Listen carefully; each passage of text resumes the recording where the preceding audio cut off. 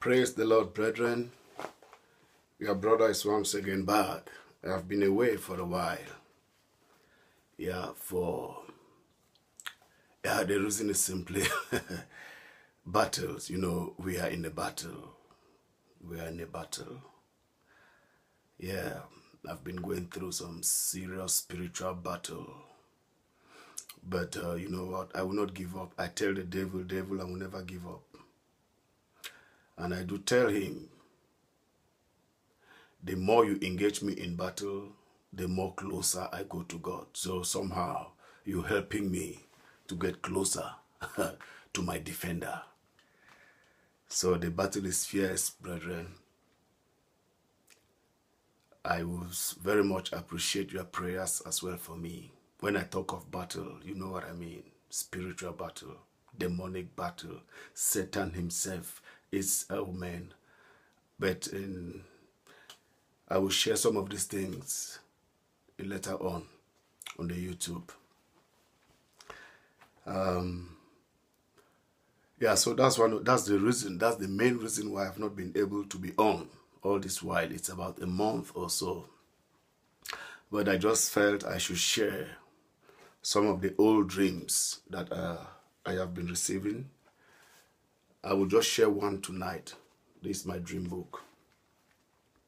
And it was on the 18th of March 2015.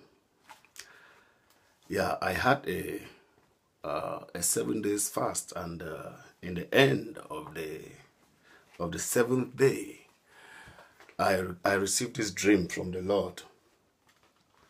You never call for a dream. The Lord just gives. He just shows you whatever He wants you to know and to share with the body of Christ.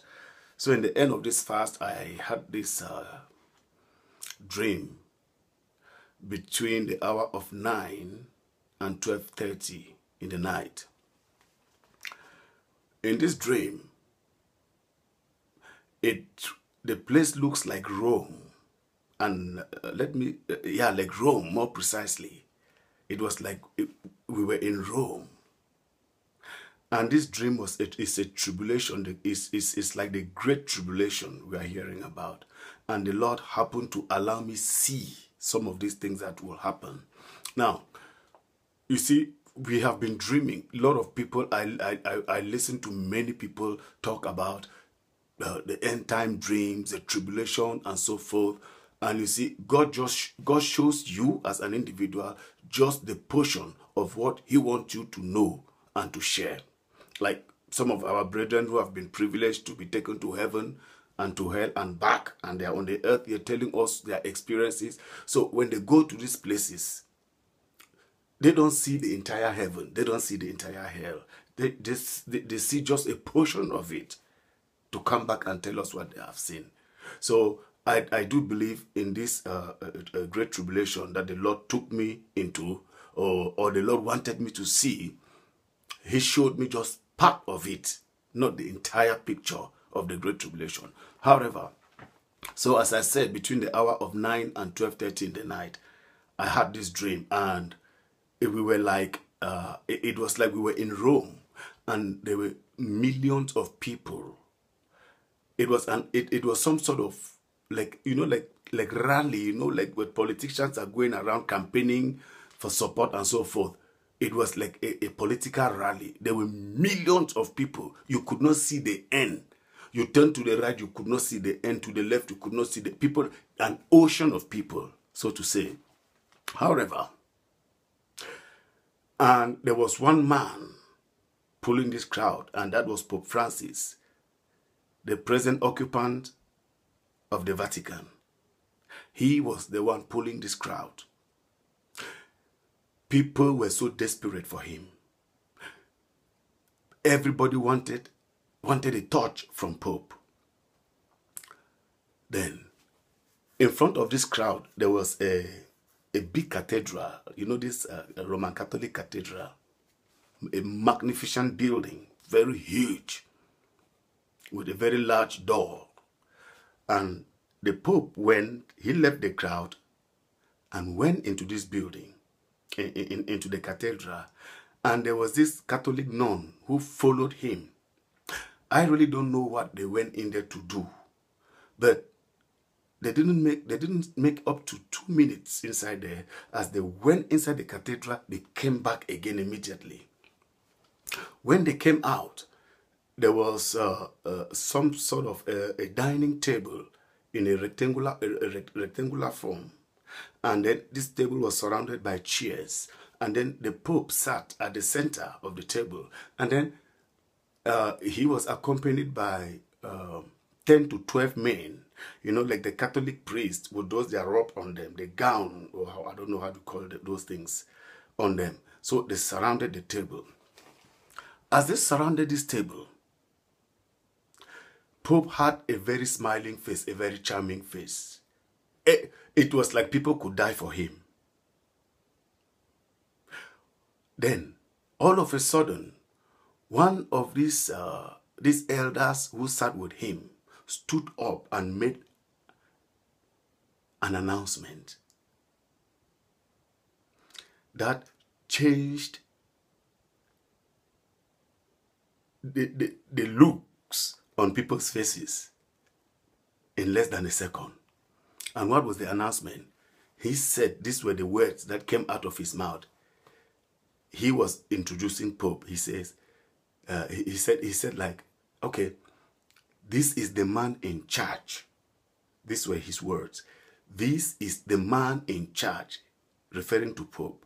And then he went on again to say, he is the antiChrist or the antichrist, depending on where you are residing. Some call it anti, some call it anti. This world with so many languages. However, I hope you get it. Immediately, his identity was revealed to the population. Oh, you need to see how you need to see the magnitude of fear that people had on their faces. Their jaws dropped down. Immediately this announcement was made. There was this huge military presence. Before there was no uniform officer around. No uniform officer. Everybody there was just like as I'm dressing, plain clothes people. Immediately this announcement was made. It seems like they came out from nowhere. The whole place was engulfed, filled with this military personnel.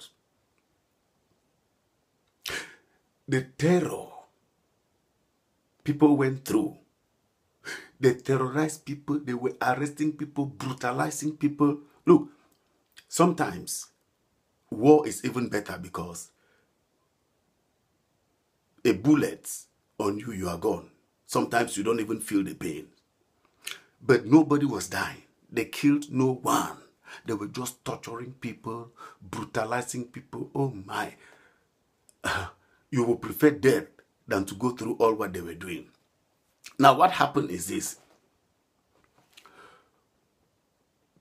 People tried to run, and I was running as well. Not all of us, we were looking for a safe place, you know. When you turn to your right, there is a huge military presence. To your left, even if you see an empty space where there is nobody, you think that's a safe haven for you. By the time you get there, it seems like they just appear from the air. You don't know where they're coming from. They are there. And then people were running. No matter where you hide, it was as though they know where you are located. They know where you are. They were a kind of smoking people out of their hidings. You know? They just knew they knew everybody and where everybody was. So you could not hide. Oh, it was terrible. Then I saw one of my friends who is a minister of the gospel in America. We were running and he fell into the trap of this ruthless beast. They caught him. They caught him. He fought to come out of their grip. but there was no way. And as they caught him, I turned and saw a narrow road. I began to follow the narrow road, seriously running. It was as though my feet were not touching the earth. It was as if I was flying. I was really running. And as I ran, then I saw ahead of me a man on a horse. It was as if the man too was running, but he was on his horse running. And then I began to follow the horse. I began to follow the horse. The dream ended. Now, I just want to share this short message for servant of God. Please, brothers, please, sisters, ministers of the gospel, be holy, be righteous. Don't save God. Save God. Save God. And if you are in a ministry, you know God did not put you there, you better step down and seek his face. Don't save money. Look, God did not call you to compare with people. We are not in a we are not in a competition or in a popularity contest. You are not contesting. Don't gain people's favor and lose your soul. Make no mistake that you might preach the gospel to somebody and the person makes heaven, and you, the Mr. Preacher, you end up in hellfire. Servant of God, it's high time. I'm not talking to the flock. I'm talking to the shepherds. Shepherd God's flock in righteousness and holiness and justice. Don't save money. Look, don't look for money. Don't look for people's approval. Be just. Don't practice partiality in your congregation. Live what you preach. Be an example of your message. Because many servants of God will not make it. You can see the nonsense that is going on in the body of Christ. Many servants of God will not make it. When I saw my friend, I know so well, in the hands of this brutal beast, when I got out of this dream, I began to ask myself, if a man like him could fall in that net, then people like us who are still struggling to stand, what shall we do? But I thank God. Thank you, blessed Jesus. Thank you.